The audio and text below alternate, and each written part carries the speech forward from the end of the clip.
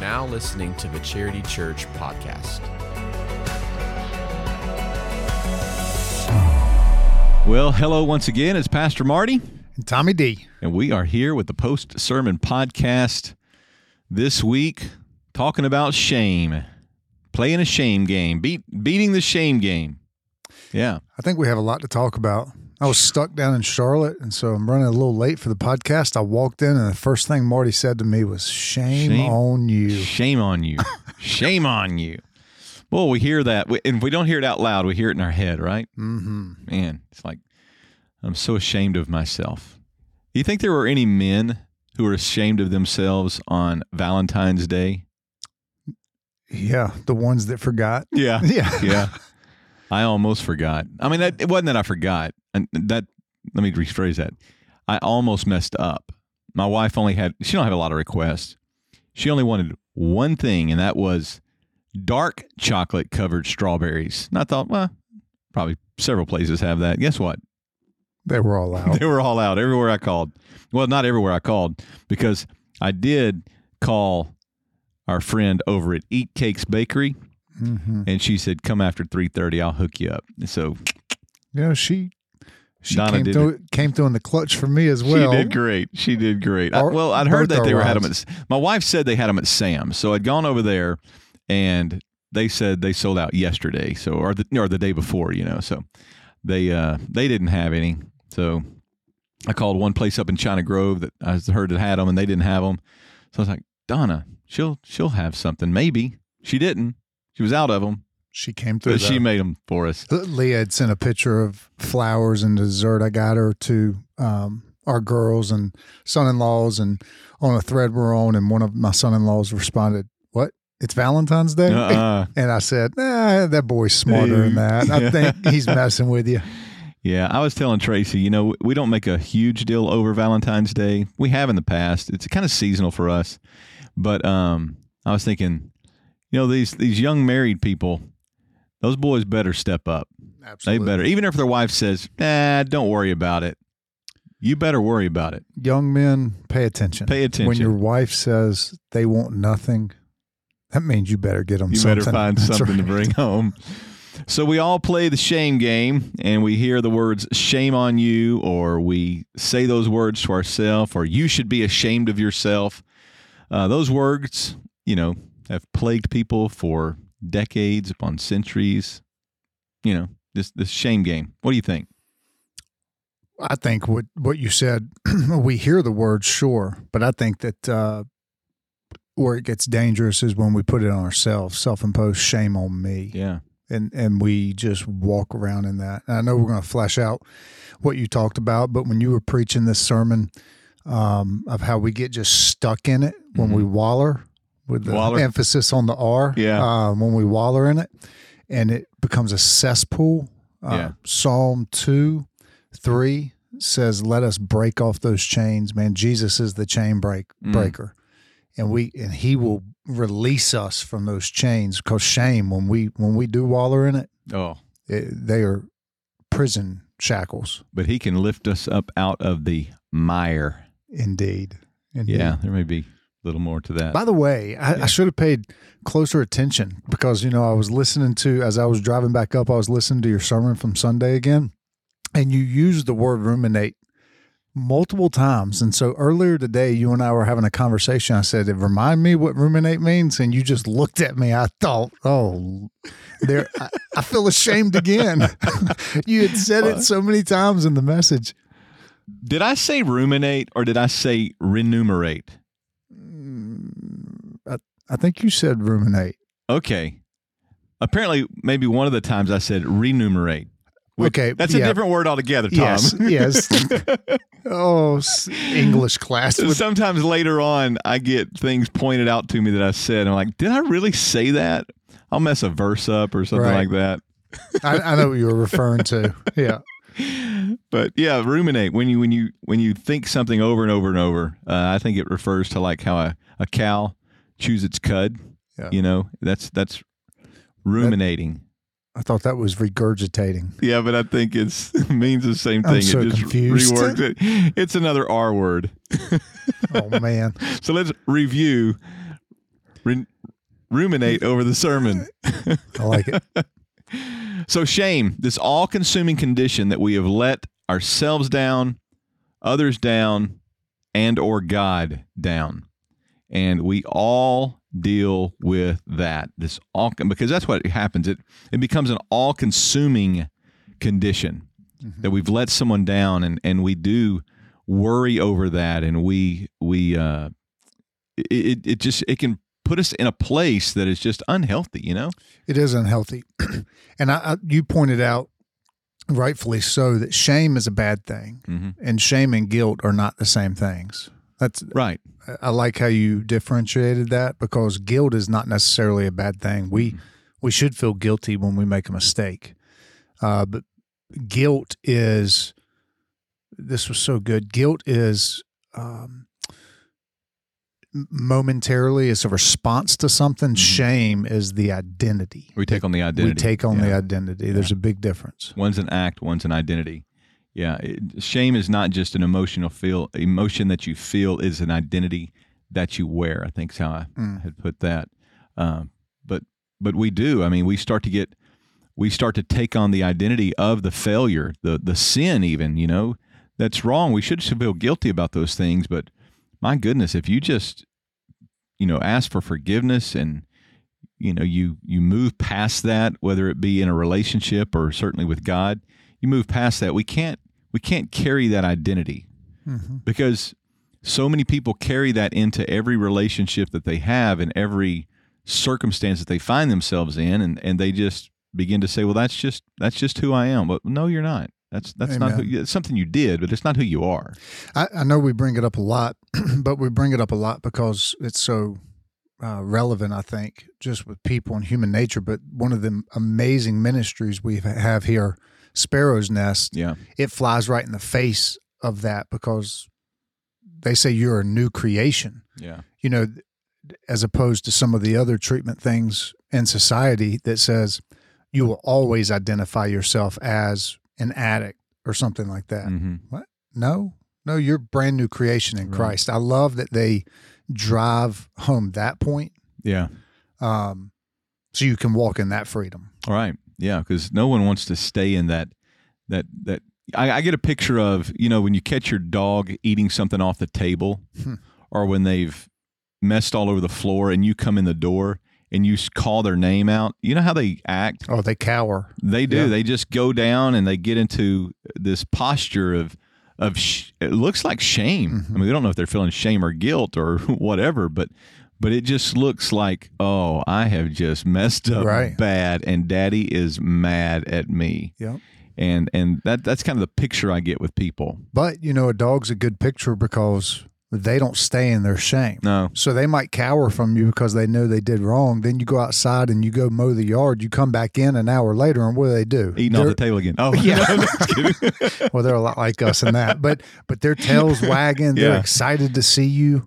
Yeah. They don't dwell. They don't sit in that. They have a short memory. They have a short memory. Sometimes we need a shorter memory. We do. Gosh, yes, we do. And I think God wants us to have a short memory.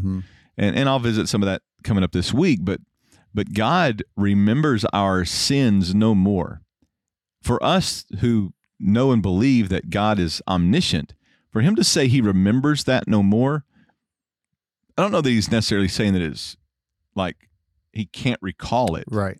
It's just when you remember something no more, what he's talking about there is he's choosing. I'm choosing to no longer hold that against you. And when it comes to shame, I think what we do is we hold it against ourselves, because it's not necessarily a battle between you and me. It's a battle between me and me. It's something internal that's taken place that I've got to work through, because it will, if I don't, it will affect you and me. Yeah. Because I think you always view me through that, and other people view me through that, and even people sometimes are more gracious toward us than we are toward ourselves. Yeah, that's in that way. Yeah. Well, let me ask, you gave 3 different types of shame. I'm just curious which one maybe do you struggle with the most, or do you think manifests itself in people the most? Psychological, social, or sacred? Yep. I think there's a level of all of those, but without having thought about it much as far as personal, which one I deal with the most, I believe just by nature of what I do as a pastor, and you know this, when you get up and preach, we do our best to deliver the best message that we possibly can in a 30-minute, 35-minute time slot. Right. You prepare, you study, you internalize, you try to do everything you can, but then you always wonder, was it good enough? Right. Was it good enough? And we have our ways of, and I've shared this with some of you staff members because, it's a personal thing with me, is we tend to measure how effective the message was by the response. Sure. Right? Mm-hmm. How many people got saved and how many people went to the altar, and how, that kind of thing. And oftentimes when you don't see that, we start to have this psychological, or I have this psychological shame because it's a perceived lack of value or of significance based upon how did other people value something that I prayed about, put a lot of effort into, and tried to deliver with as much clarity as possible. You pour your heart and soul, and then you get no response, and you're like, this meant nothing to anybody. Right. Yeah. Tracy, would you at least cry? Oh. Do something to show me that it touched your heart, And then there's social. Here's the way I deal with social shame, all right? Can I be honest with you? Oh, yeah. Nobody else listen right now. Okay. Here's the deal. I am bad about, I'll make like a social media post that I want to put out there. Yeah. And I delete it and rewrite it, delete it, rewrite it. And sometimes I'll go, I'm just not posting anything because that just sounds stupid to me. Yeah, but or you think better of it, right? You're like, maybe I shouldn't. So when I do that, those are the random thoughts from Tommy D that you get from me via text that I desperately want to put on social media, but I know I can't. I can't. Yeah. So I'll just send it directly to you. That's okay. It's a safe space. That's right. But that social shame, it's just, there's a cultural expectation, I guess, social cultural. It's our worth is measured by social expectations. And when you put something out there, whether it's on social media or wherever, just the way that you dress or the way you present yourself, how do people perceive that? It's not necessarily attached to that psychological self-imposed thought process. There is a real cultural standard, good or bad, that we want to and try to live up to. There is, but man, that's a fine line, and I think we have to be careful. That story you told about the teenage boy, who had a cultural standard. Yeah, I love what you said. That was never imposed by God, but it was imposed nor by the leadership of this church. Correct, but it was. If you want to just put this person in the category of a Pharisee, thought that they were in the right to do that. Man, it's so easy to be guilty of that if you're not careful, as opposed to just meeting people right where they are, loving them where they are.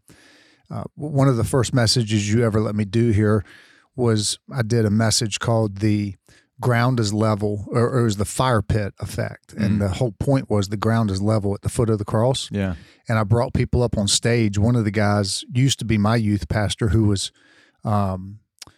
covered in tattoos. He was wearing a hat, and he said, well, do you want me to take the hat off or put on long sleeves or something before I come up? And I said, the only way I want you to come up is leave the hat on and have your tattoos showing. It was driving home that point. I mean, I know his story, and man, God did a 180 in his life, just flipped his life around.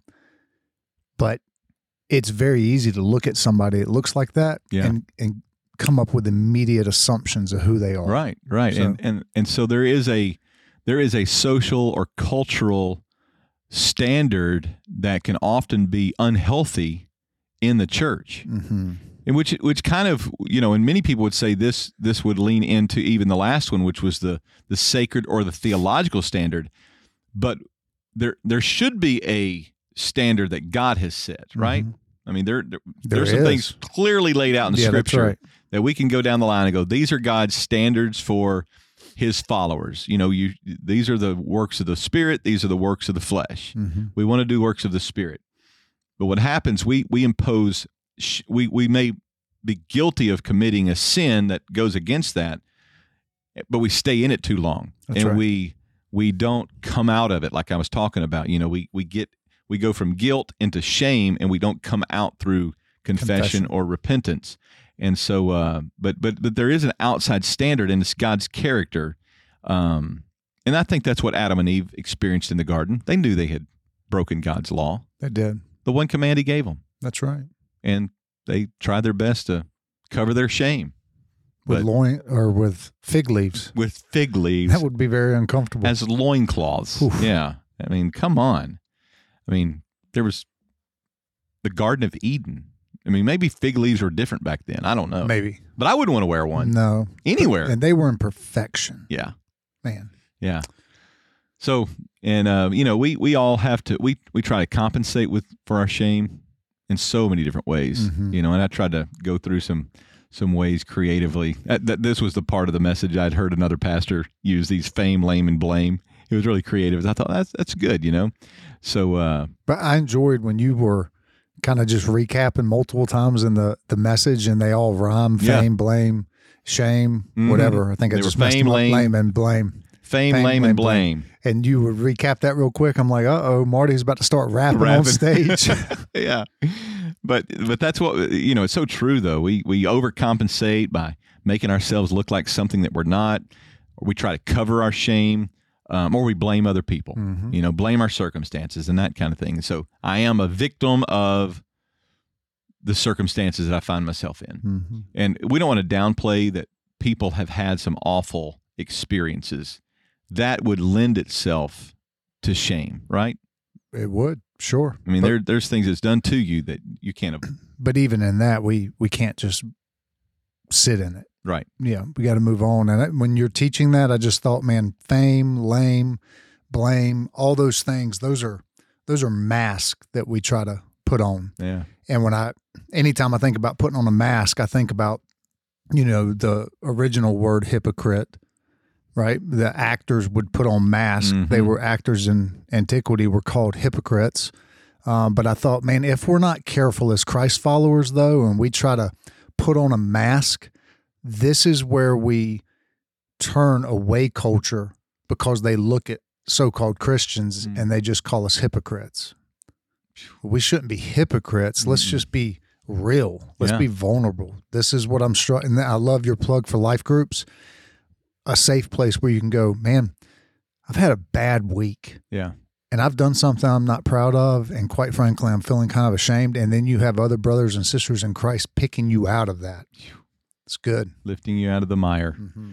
Yeah, because we should respond with some vulnerability, and just lay our guilt out there, certainly before God and before others. And my small group, I value them tremendously. They know me, and they show up here, most of them anyway, show up here to listen to me preach every week. And that's good. They know you on a different level and still show up. They still show up. Yeah. Yeah. And even counseling, some of those circumstances that you've gone through, you need counseling.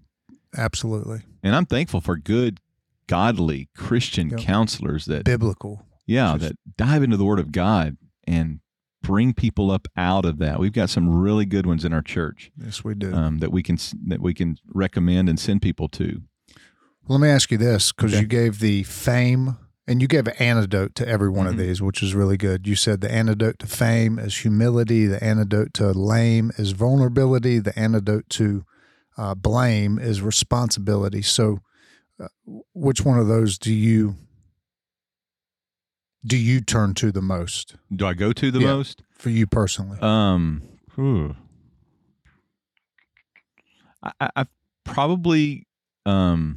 it's probably different with different people. It is, but I would say that responsibility, I have a tendency to, if, full honesty here, and I think we all have this tendency, all right? When I do something wrong, I blame my circumstances. Mm-hmm. When you do something wrong, I blame your character, right? That's so true. We do that with everybody. So true. Yep. And so I think that I have to be careful that I don't play the blame game and always attribute somebody's lack of whatever, or even my own, just having to take responsibility for my feelings, my action, the shame that I may feel, whether it feel like insignificance or whatever, feeling incapable of whatever. But that responsibility, that helps defeat that blame game that we often deal with. And I'm not sure I laid that out there correctly, but yeah, I got to take responsibility for my own actions. I can't just stay there in that place of shame. Well, and how many years have you and Tracy been married? 34. 34. And so after 34 years, clearly she's a safe place for you to be completely vulnerable. Sure. Man, we have to have that. Yeah. Right. But don't you love the fact that you can be completely transparent with her? Yeah. Be like, nobody knows us like our wives, the good and the bad. Right.